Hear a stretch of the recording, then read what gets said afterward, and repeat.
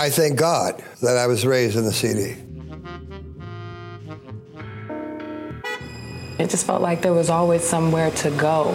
It felt limitless. I mean, it was just brown people everywhere. I stopped at the Black and Tan many times that night. Oh, it was the best barbecue in the world.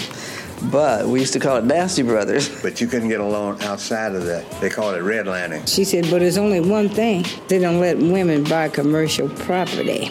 Only men. Like 1 minute I'm living in a neighborhood where I know everybody and everybody knows me, and the next minute... It's a very loving community. Like my parents have been in their house 70 years. I mean, where are you going to buy crackling from? Everybody's like, oh yeah, you just got to go to the promenade. It was black people everywhere. Everything was here. I mean, everything. Welcome to Shelf Life, a podcast that uses community stories to amplify, preserve, and learn from the voices, experiences, and histories of Seattle's Central District neighborhood, also known as the CD. I'm Myoa. I'm Jill. And I'm Dominique. We're three people who didn't grow up in the CD talking to folks who did. KYAC. Yeah, I mean, it was one station and you listened to it. KYAC. That's Steve Sneed talking about KYAC, the black-owned radio station that brought black music and news to Central District residents from 1965 to 1981. I remember also that our local bands were on the radio, like Cold, Bold, and Together, which featured the twins, Jamar and TC for Top Cat. They had a song called This is a Dedication to My Beautiful, My Wonderful Black Sisters. This was the kind of music they would do. But their biggest notoriety, why I mention them, is because Kenny G was discovered by them and later became Kenny G. They found him at a high school, Franklin, and asked him to join their band, and he did. So his sound that you even hear today is reminiscent of Cold, Bold, and Together. I remember going to see them at SU in the gymnasium, and it was a big deal because you heard them on the radio, right? You heard the songs on the radio, and then you could go see them walking from my house to SU and see them on a big stage with lights. I'll never forget how that looked. I saw them at Garfield, and they weren't the only band. I mean, there was at the Black Community Festival one time. I remember this one band. The guy drove up in two big limousines, and the band members all got out in the middle of the field and went on stage. That's part of the show. So the radio and the music, the local bands, they were all together, I mean, that was the only way you could communicate about what was going on, like concerts, festivals. KYC was the that had the ear of the community. So all the messaging came from KYC. So when that left, for us to do things, especially with entertainment, it was really disjointed for a long time. I think only through social media now there's the finding of a new way to connect. But the older generation still misses that, I think. They really understood it, and the radio was important. When we interview Central District residents, many of them talk about community media, radio, newspapers, and even television as an important source of community connection. In this episode, we'll hear stories about how Central District residents relied on community media for entertainment and information, how those media outlets provided training and job opportunities, and how Seattle's black community was impacted when some of those media outlets were lost.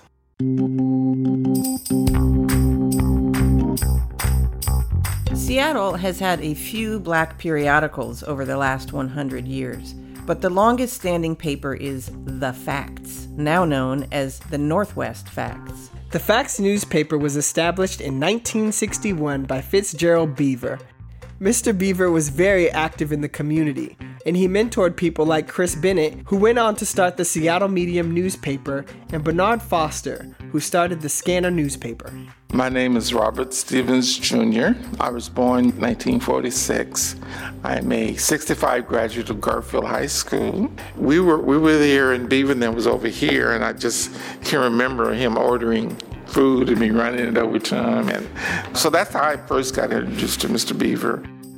Robert Stevens was 13 and working at the hamburger stand across the street from the Facts at MLK and Cherry the first time that he met Fitzgerald Beaver. He used to call it the pink rag. He said, no, I want my paper to be different so people can recognize it. They don't just think it's one of the other newspapers around here. That was the nickname. It was Pink, the newspaper itself. It sort of brought home back to me because down south, you have your own newspapers and your own radio station. So it kind of brought back a place that I could read about the stories of my community, people that look like me in other communities. So I think it was one of the anchors. It pulled people together. It gave them an avenue to let them know about the events and the programs going on in the community. News where the other newspaper left off, or if there was a big concern that we needed to work on in the community. But yeah, it was our little local pink rag. Robert Stevens shared another story that highlights why it was and is so important for neighborhoods like the Central District to have their own media outlets. The first time I ever went to jail was at Highline Community College when we sit in on the editors of a newspaper that wrote this horoscope about what would happen to you each month if you went to the Central area. This was during the time that Larry Gossett and his crew was at the UW instituting Black Studies program and what they call Black Studies Union. They started at the UW and kind of spread out to junior colleges. We were in the process of trying to start as one of the student organizations our BSU, and they really didn't want us to have it. At that time, Highline had 3,000 student enrollment, and 15 of that student body were Black. It was sort of these 15 Black folks are coming on our campus trying to start all this Black stuff, and we were trying to get the professors to teach Black studies, and they were saying, well, I'm not Black, I can't teach Black studies. And I found myself presenting before the faculty on how you can teach Black studies. And the editor of the newspaper, he was just not having it. It was like on his editorial page, he did an editorial and just took each month. In July, if you go to the Central area, you're going to be right on this corner of the Central area. And us 15 did a sit-in, and the sheriff came and picked us up and let us out the next day. But anyway, we were able to, after going to jail, we were able to do it, and they accepted my curricula and started developing their own curriculum, what have you. But this newspaper guy just wasn't having none of it, so that's how we ended up in jail, because we thought we were going further than we should have gone to help you understand we want to do the same thing you want to do, but he just wasn't having it. We started out this episode hearing Steve Sneed talk about KYAC Radio, and we'll hear several more stories about that station and its role in the community. But there was another community station in Seattle that, in its final years, was located in the CD at 23rd and Jackson. KRAB, Crab Radio. Crab was only the fourth commercial-free, listener-supported radio in the country when it went on the air in 1962. You never knew what you'd hear on Crab. Freaky music, poetry in foreign languages, radical commentary. Zola Mumford listened to Crab. It was cool to have community radio here. I remember listening to K-Jet. I was starting to get into different types of music, and also K-Jet would sometimes play second wave ska, and reggae, which I was, for me, just discovering, getting interested in. So I listened to K-Jet a bit more, but KRAB, Crab, I used to listen to Crab a bit because they would have all kinds of interesting stuff, and I think they had Pacifica radio shows. Also, it was just here in the neighborhood where Mary Wesley's Flower Place. It was in that building. I went with Mom there for a live radio interview that had to do with history in the Central District, and that was probably my first visit to a radio station. It was very exciting, and everybody there was like, they looked like my parents' friends. You know, it was like multicultural, and people just kind of relaxed. And I to this day wish, I know community radio is coming back, but I wish they'd been able to hold on a little bit longer. That was a good station. Crab went off the air in April of 1984 after its license was sold to a commercial broadcaster. Let's listen to a few moments from Crab's last night on the air. And now stay tuned for the SeaTac Gospel Train with Sister May Campbell. Over the SeaTac Gospel Train to let you know what's happening in our city. What's happening, Margaret? Do you know anything that's really going to be happening? No, quite a bit. All right, shoot it out to me. Okay, on Easter Sunday, after we have the sunrise service, anyone hungry, come on down to the Greater New Bethel Missionary Baptist Church. We'll be serving breakfast, good old home-cooked breakfast, grits, eggs, bacon, and sausage. And then on April 28th, it's going to be a big day in Seattle. Everyone mark that date. Yeah. It's May Campbell's Day. May Campbell's Day. And then at night at 7 p.m. at New Hope, they're going to have a big celebration in honor of her. I hear that. And there'll be many choirs from the city. And good folks out there, this is one of the saddest nights of all time. I must say, this is very sad to me. For the folks calling, what are we going to do? What can we do? Well, SeaTac Gospel Train has got to go in the roundhouse, and we don't know when she's going to come out again. We feel so unhappy. That's right. But we love Crab, and Crab has been so good to us. We come praying a special blessing upon this hostess here, Sister Campbell, who have been faithful for many and many of years, serving her community and those who are round about. Oh, we pray that you would give her strength and give her power to continue on. Even though if you don't hear her voice over the air here anymore. Oh, God bless each one who have had dealing here with this broadcast, the engineers and everybody else who's associated with it. The Pacific Northwest Black Community Festival Planning Committee meets every second and fourth Sunday at the Royal Esquire Club, 1254 South Washington. Give your support to make this year's festival the best yet. An important message from the Seattle chapters of African People's Socialist Party and the National Black United Front. Every Wednesday at 7 p.m., you're invited to participate in a meeting of the Black Community Control Board. That's at the Sidney Miller Center, corner of 19th and Spruce. Unite Black people, mentally, spiritually, hand in hand, to overcome our oppression at home and abroad. Habari Gani with Sister Lavette, April 14th, 1984. I want to thank you all for your support of Crab and of the Music Room. And I'm afraid all good things must come to a halt at some time or another. And I want you all to know that I have loved doing this show. Crab means a great deal to me, primarily because it gave me this opportunity to express myself and share the music that I love with you out there. We will miss 107.7. We've been on the air for, 21 years, 22 years, whatever it is. My name's Catherine Taylor. This has been the Music Room. And until we meet again, this is KRAB, FM, and Studio Transmitter Link, WAC 222, signing off. Good night and so long.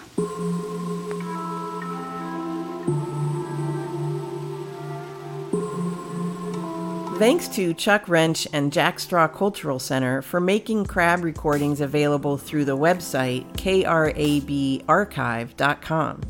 Just listening to those few excerpts, you really get a sense of all the ways that community radio kept people connected by sharing local music as well as information about neighborhood events and organizations. There's also something really powerful about hearing your neighbors on the radio. And that brings us back to KYAC, because KYAC was the Central District radio station. Well, my name is Donald Dudley. I was born in Pittsburgh, Pennsylvania, in Allegheny County. I landed at Fort Lewis. Came here from Fort Chaffee, Arkansas, on a troop ship. It was raining and it was dark and wet. So I went to sleep. And then when I got up the next morning, I walked down to the front door. The sun was shining. And I opened the door, and there's this big ice cream cone out there. Mount Rainier. Yeah. I was the first African American to control a broadcast license on the West Coast. The soul of the Northwest, KYAC. We nicknamed it Kayak, and my cousin Sherwood called it KYAC, Kiss Your Ass Constantly.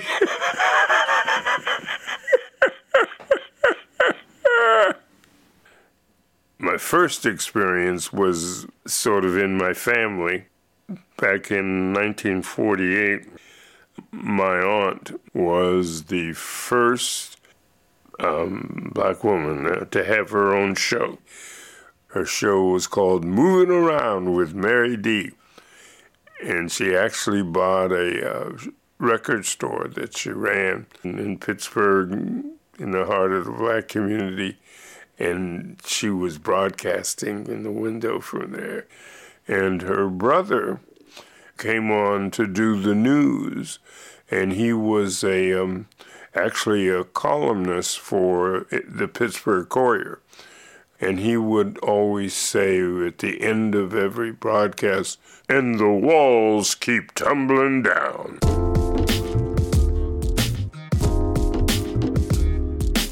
Before Don Dudley came along, KYAC was called Kazam, and it, like many stations playing black music, was under white ownership.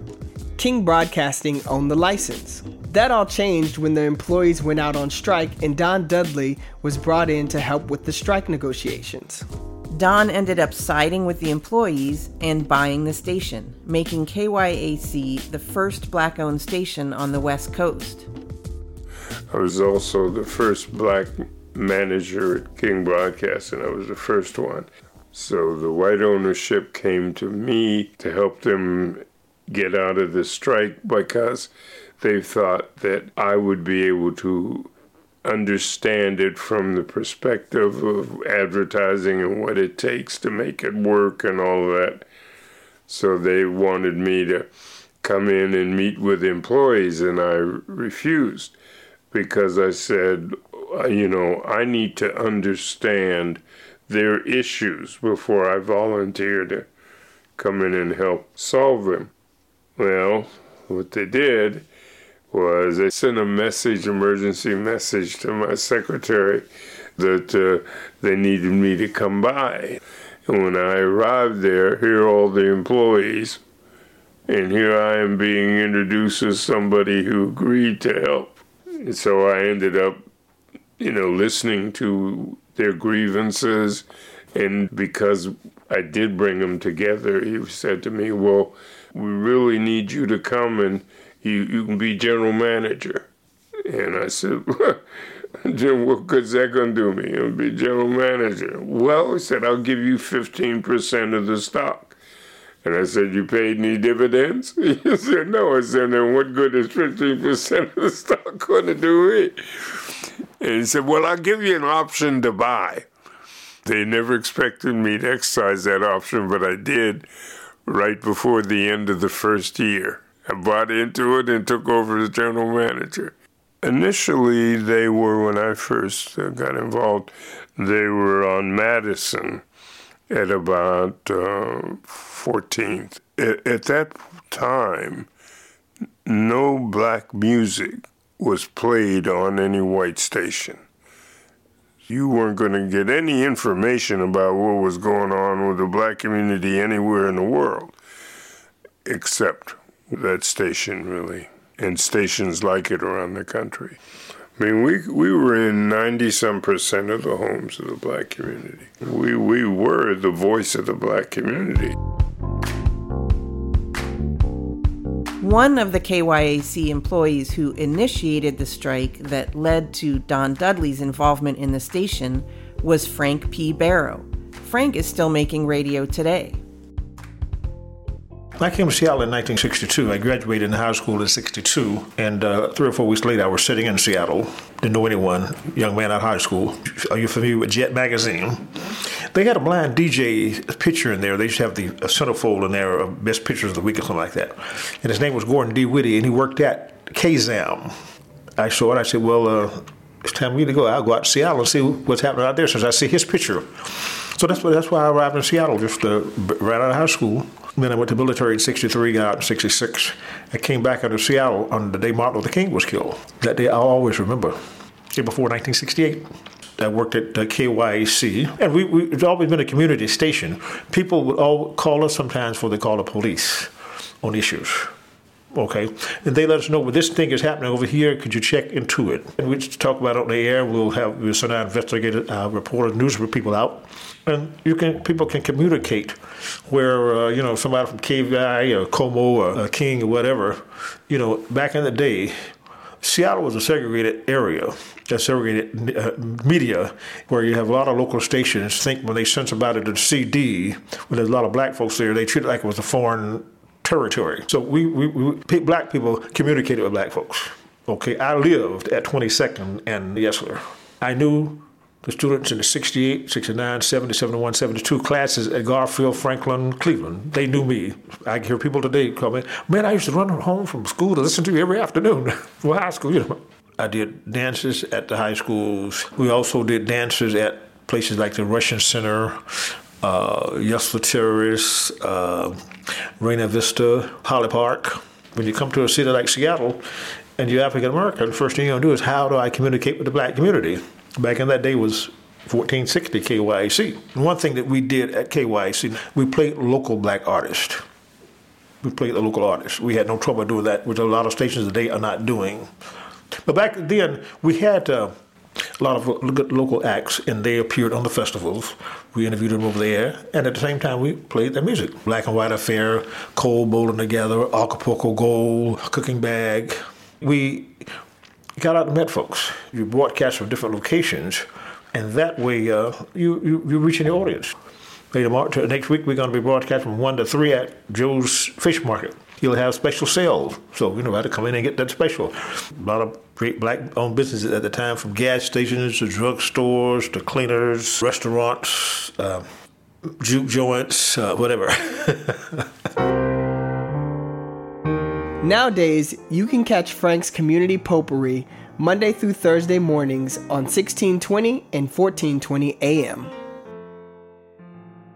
When Al Doggett moved to the Central District in the mid-60s, KYAC helped him connect to the community. That radio station was a real hub, a real key. The beauty of it was that it was the communications hub. You got your music and you got talk shows, you got information, you got everybody knew what was going on because they had Vivian Phillips, they had different people. But it was such a connective thing then, and then when it left and it just fell apart. All of a sudden the community did not have that voice, did not know, because that people were calling in to these talk shows and you just got to know everybody and what was going on. Leon Carter gave up a steady job with Northwest Airlines to join the station's public affairs team. He was one of many Central District residents who had a voice at that station, alongside community leaders like Vivian Phillips, Pastor Patronell Wright, and Fred Cordova. It was just an extraordinary time. I was still working with Northwest Airlines, and I saw the guy who was the news director at KYAC. Veltri Johnson was his name at KYAC, and I loved his voice. He had such a distinct the way of delivery. And so I say, hey man, how do I get into this? How do I do this? He said, well, hey man, why don't you come down to the station and meet the owner and so forth. So okay. A couple days later, walked in, he introduced me to the owner, and he asked me what I was doing, and I told him, I got the voice for it, and I know how to write, I can write a news story, and I can do things. I don't have to get any paid, just let me get the experience. He says, well, I could do this. I can only pay $75 a week.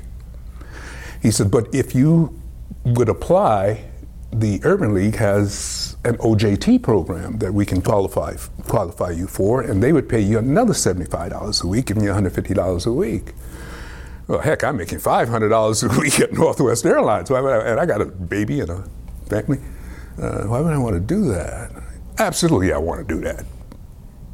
It was the hub. I mean, all the communications in terms of rallies and organizations and so forth. I interviewed so many celebrities, Stokely Carmichael. I interviewed Julian Bond. What's her name? With the big hair, Angela Davis. The impact that you can take your message directly to the black community, that was a kind of a revelation. That's when talk radio started, was as a result of the civil rights movement. You couldn't get coverage, you couldn't get people to come to your rallies and so forth, so what other way than through the radio stations? So that's how we got the word out.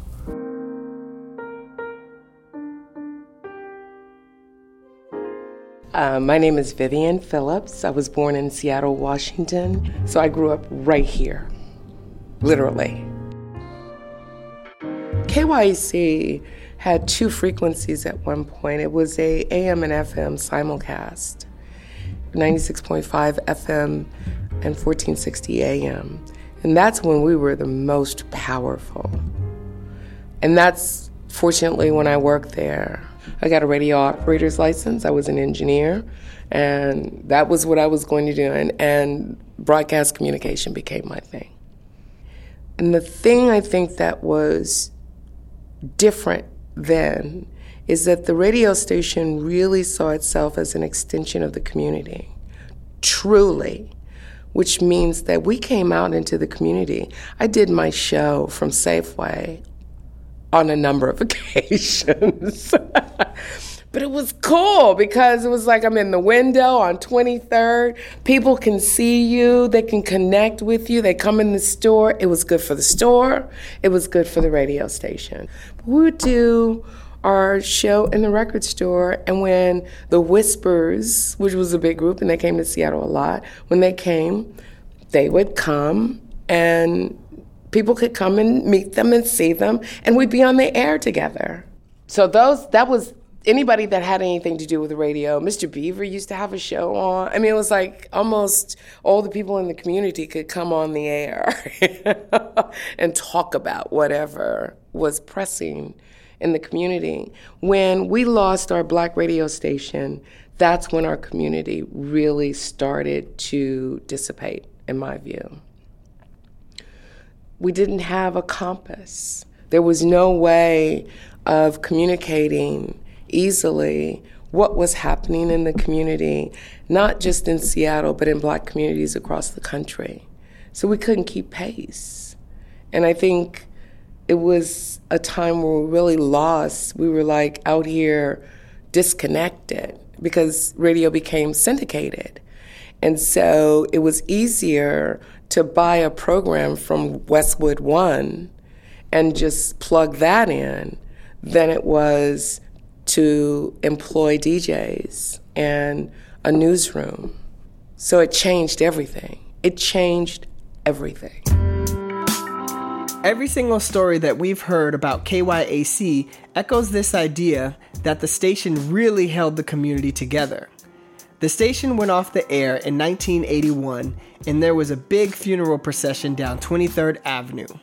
What happened? Why did KYAC go off the air? According to Frank Barrow, it was always hard to attract advertisers because there were plenty of big national companies who were happy to take money from black consumers, but who simply did not, and still do not, want to buy advertising on black radio. And then, once black listeners started getting priced out of the neighborhood, Those companies that did advertise on Black radio felt that KYAC's listenership was no longer big enough. Don Dudley had a few things to say about that. People were migrating south. They were getting priced out of their homes because the prices would go up and they couldn't stay there, couldn't survive in their own community.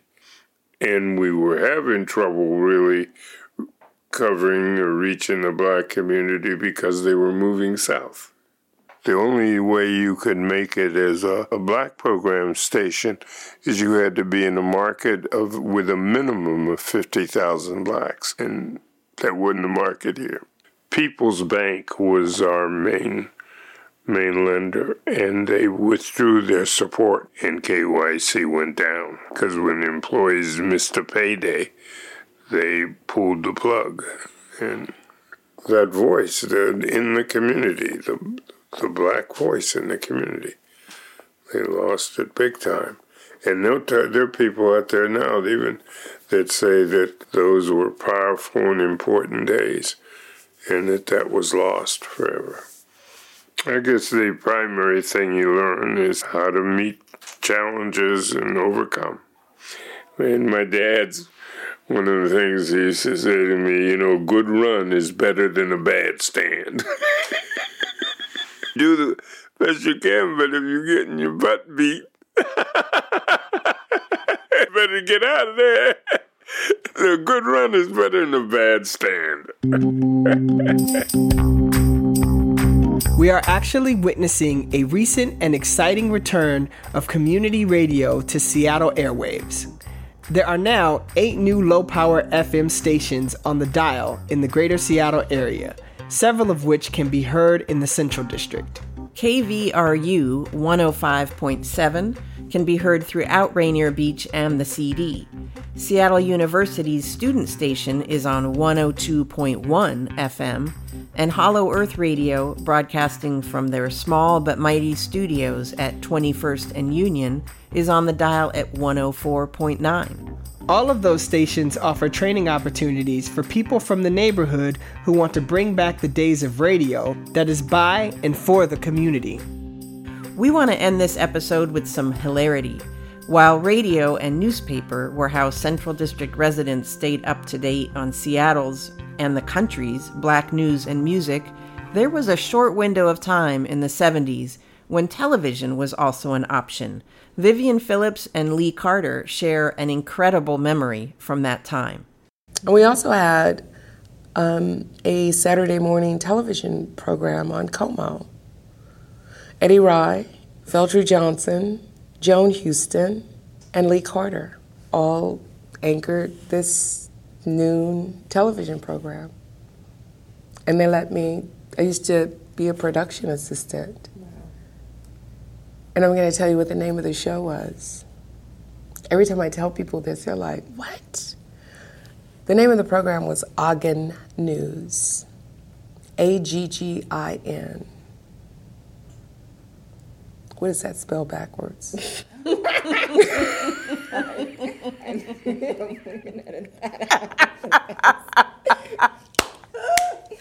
Okay. Wow. We were on the ABC affiliate with the Ogden News. Nobody was the wiser. Ogden News. We did that on Channel 4. Nate Long, he organized that through his Oscar Productions. He got grants to train people like me in TV. That's how I got to learn television production. And so Ogden News. We had that joke on Seattle for 2 years. Aggin. Spell it backwards, it spells nigga. Nigga. That's what Ogden News was. And we had fun with that.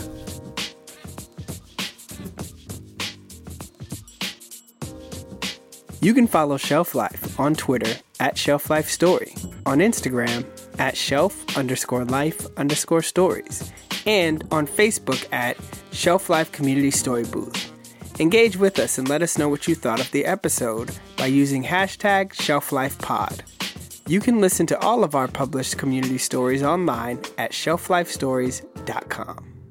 Shelf Life is a community story project that is recording and sharing oral history interviews with people who have roots in Seattle's Central District neighborhood.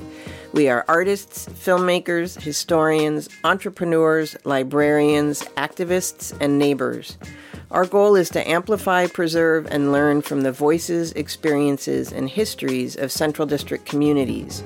We hope these stories can contribute historical context to the conversations that shape the way we think about change, community, displacement, and growth in Seattle and in cities around the country.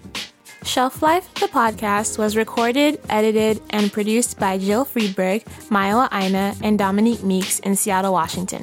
Original score by Bubba Jones. Special thanks to King County for Culture for the grant that makes this podcast possible.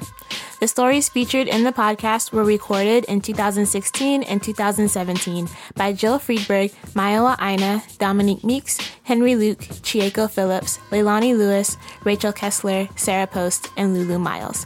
Thank you for listening.